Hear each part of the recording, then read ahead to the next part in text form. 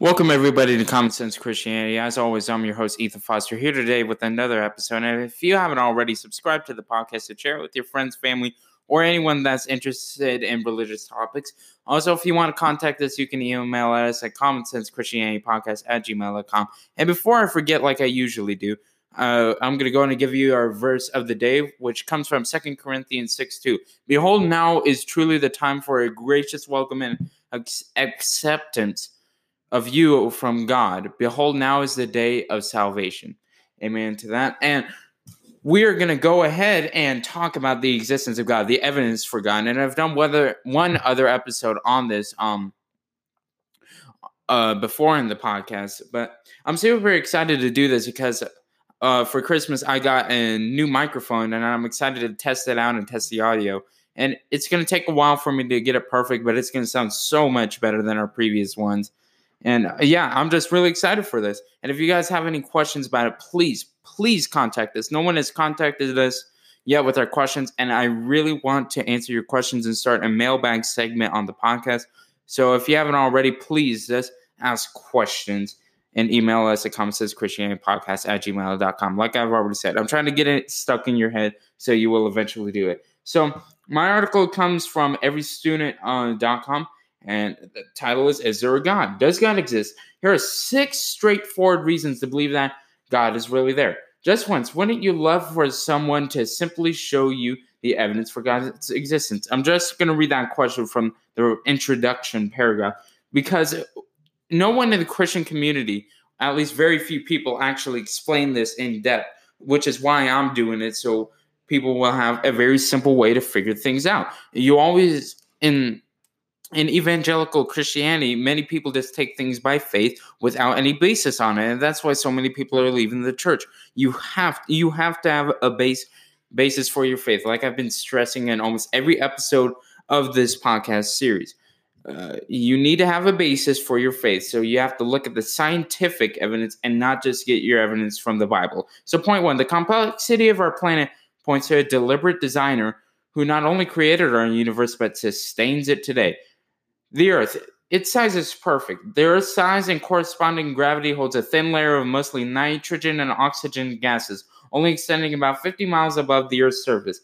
If Earth were smaller, an atmosphere would be impossible, like the planet Mercury. If Earth were larger, its atmosphere would contain free hydrogen like Jupiter. Earth is the only known planet equipped with an atmosphere of the right mixture of gases to sustain plant, animal, and human life.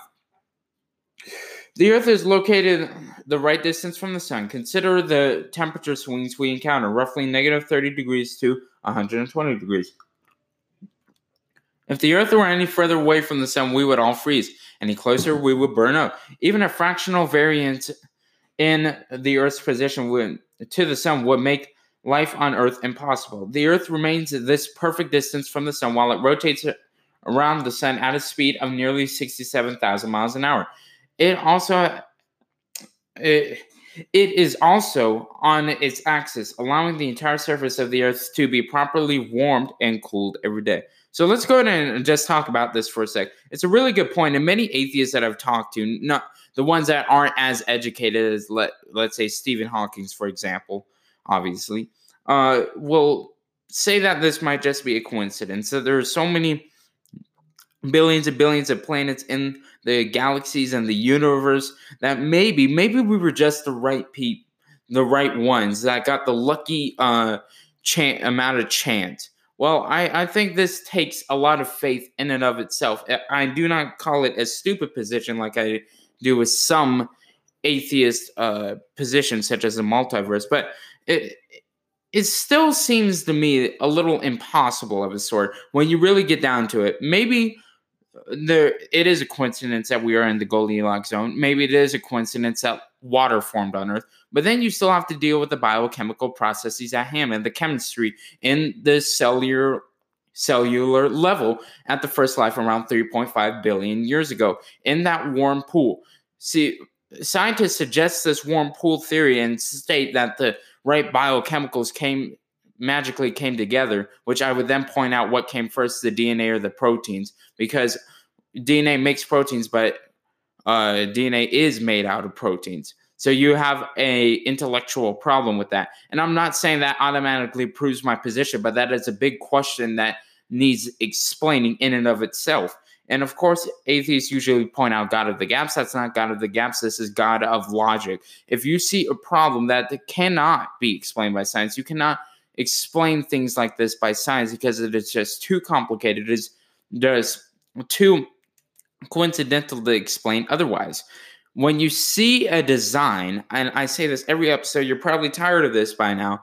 When you see a design, there you would reasonably assume there's a designer. Yes, there is probably some mathematical equation that explains the Big Bang Theory, but there is still someone who had to write the equation, who had to create the equation. Math doesn't work itself. Someone created math.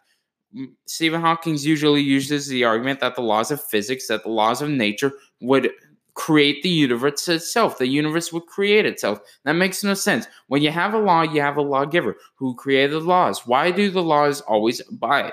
See, these laws do not change unless there is some supernatural force in it. Why do these laws never change? Why does the occurrences in the universe not just be random? What started gravity? Gravity, again, Stephen Hawking says gravity would create the universe. Because of gravity, we have a universe. But there is no gravity because if there is nothing, and by definition, nothing means nothing. I don't know why atheists continue to try and put like the little particles in there. At the beginning, there would have had to be nothing. Completely nothing. And the whole point of this is if you're going to say that gravity created the universe itself, then you have to have mass. And if there is nothing, then there is no mass, therefore no gravity. Now, I am definitely not a physicist. I'm horrible at math. I absolutely hate physics because I find it very boring. I'm more of a biology type person. But it's a very simple concept to understand. And of course, I'm not questioning the intelligence of Stephen Hawking, but I just do not think that is a very reasonable theory to come up with. So we got really off track. So I think it takes a lot of faith to hold that position. The universe had to start. What caused it? Scientists are convinced that our universe began with one enormous explosion of energy and light, which we now call the Big Bang. This was a singular start to everything that exists, the beginning of the universe, the start of space, and even the initial start of time itself. Astrophysicist Robert Jastrow, a self-described agnostic, stated, "The seed of everything that has happened in the universe was planted in that first instant. Every star, every planet, and every living creature in the universe came into being as a result of events that were set in motion in the moment of the cosmic explosion. The universe flashed into being, and we cannot find out what caused that to happen." Again, atheists will a lot of times use God of the gaps, and I know I use Richard Dawkins' arguments a lot, and I'm going to continue to do it because he has very interesting arguments that trick a lot of Christians. So he says that astronomy hasn't had its Darwin, essentially. There has been no one that has come up with a naturalistic explanation for the creation of the universe, but he still has that faith that that will be the explanation. He admits this repeatedly. He does not deny it, which is a problem here. So I have a problem with Richard Dawkins claiming an article of faith based, I guess you can possibly say based on evidence, when Christians, an intellectual Christian, has plenty of evidence basing on its beliefs, and there are some things we can't explain in Christianity, but we put faith in that anyway based off of evidence. So I don't get why he has a problem with Christians doing that when he turns around and does it himself with something much bigger. Do you see the hypocrisy in there? I hope and pray that you do. That is a big hypocritical statement by Richard Dawkins, like he always does, because he fails to see the flaws in his arguments. He just does it to promote his position. Point number 3, the universe operates by uniform laws of nature. Why does it? Much of life may seem uncertain, but look at what we count on day after day. Gravity remains constant. A hot cup of coffee left on a counter will get cold. The Earth rotates in the same 24 hours, and the speed of light doesn't change on Earth or in galaxies far from us. How is that? We can identify laws of nature that never change. Why is the universe so orderly, so reliable? The greatest scientists have been struck by how strange this is. There is no logical necessity for a universe that obeys rules, let alone one that abides by the rules of mathematics. The astonishment springs from the recognition that the universe doesn't have to behave this way.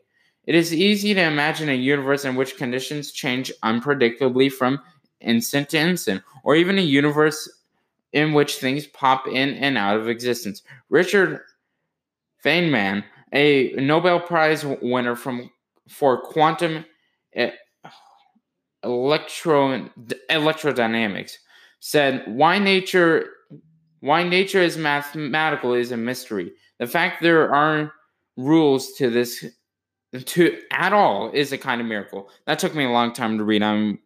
My apologies for that. This is a point that I was making earlier. Why is there order in an unorderly universe? Atheists hate the word random, but I use the word random because there is nothing guiding it, so by definition it is random. I'll pull up the exact definition of random eventually. I won't this episode.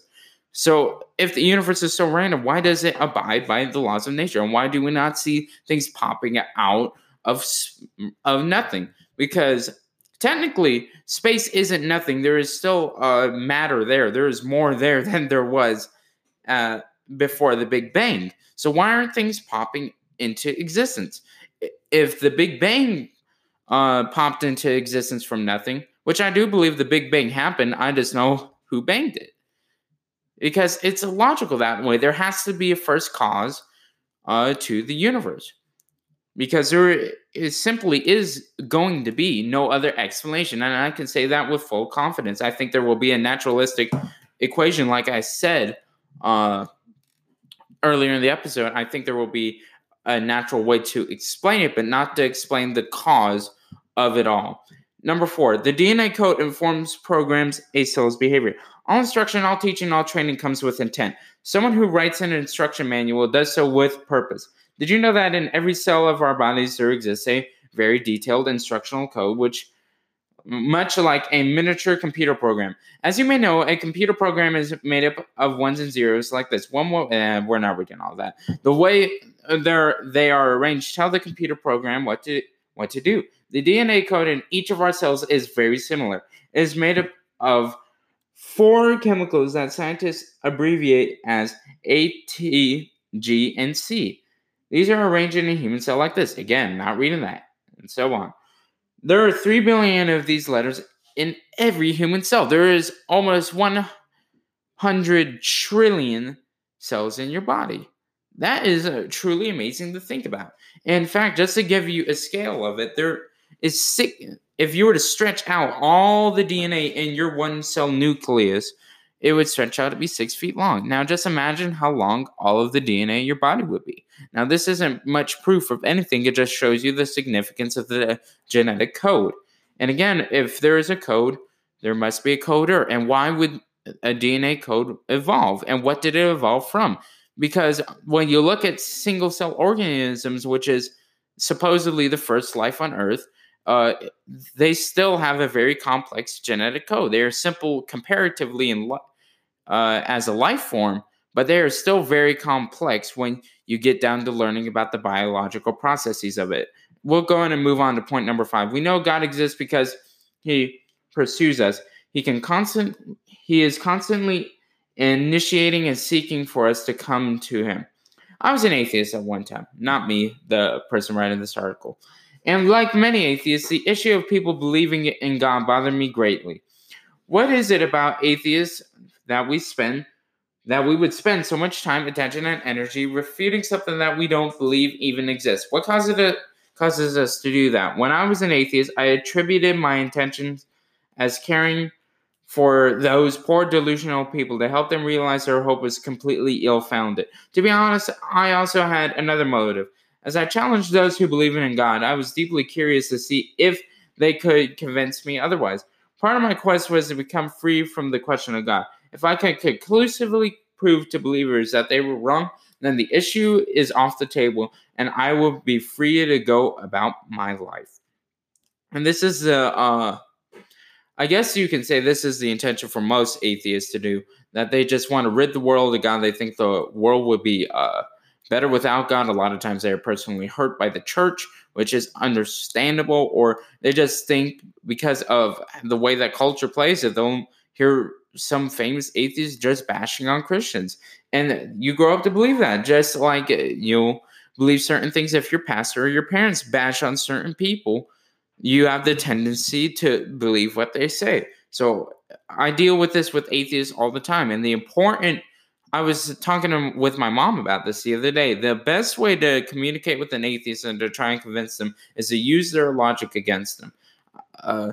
And we're not going to really get into any examples, but for example, if someone claims that there's too much evil in the world for there to be a God, or they'll talk about Hitler or someone like that, and they believe in evolution like most atheists reasonably do, then you bring up a natural selection and the beneficial. Should we kill the disabled because it is evolutionary beneficial for the species? Should we rid certain mutations in our genetic code to make the species stronger? Should we kill some people off if they are affecting society negatively? These are reasonable questions. I mean, especially from an evolutionary standpoint, because if you want to promote the evolution of the species, you have to eliminate certain genetic codes. And if we interfere with that, we can furthermore speed up the evolution of the species. But see, there are moral constraints to that. Of course, I believe in the process of natural selection, like I've said on this podcast multiple times, but I believe in the moral constraints because every man is created in the image of God, and that is a huge moral constraint defined in Judaism and Christianity. And that is a good point to bring up to an atheist, just to give an example. And number 6, the final point. Unlike any other revelation of God, Jesus Christ is the clearest, most specific picture of God revealing himself to us. This is not very much evidence right here, what they're writing, but it is more of an emotional thing, which I tend not to use with atheists when having a discussion, because they will not listen to emotion. They only pretend to listen to science. Why Jesus? Look through the major world religions and you'll find that Buddha, Muhammad, Confucius, and Moses all identify themselves as teachers or prophets. None of them ever claimed to be equal to God. Surprisingly, Jesus did. This is what sets Jesus apart from all the others. He said God exists and you're looking at him. Though he talked about his Father in heaven, he was not from the position of separation, but of very close union, unique to all humankind. Jesus said that anyone who had seen him had seen the Father. Anyone who believed in him believed in the Father. He said, I am the light of the world. He who follows me will not walk in darkness, but will have the light of life. He claimed attributes belonging only to God. To be able to forgive people of their sin, free them from habits of sin, give people a more abundant life, and give them eternal life in heaven. Unlike other teachers who focus people on their words, Jesus appointed people to himself. He did not say, follow my words and you will find truth. He said, I'm the way, the truth, and the life. No one comes to the Father except through me. And I'll go ahead and end with that. I'll discuss that really quickly. So, Christians, if you are talking to an atheist, my advice is never use emotional arguments like that. That is very great. Personal testimony is very great for Christians themselves, but it is horrible when debating an atheist or having a conversation with an atheist. You have to argue purely from objective facts and try and convince them from there. In fact, like I just said earlier in the episode, the best way is to use their own logic against them, and that is the best way to convince an atheist. Thank you for listening to this episode of Common Sense Christianity. I enjoyed doing this. Make sure you share the podcast with your friends, family, neighbors, co-workers, whoever is interested in these topics. And until next time, I'm Ethan Foster. This is Common Sense Christianity.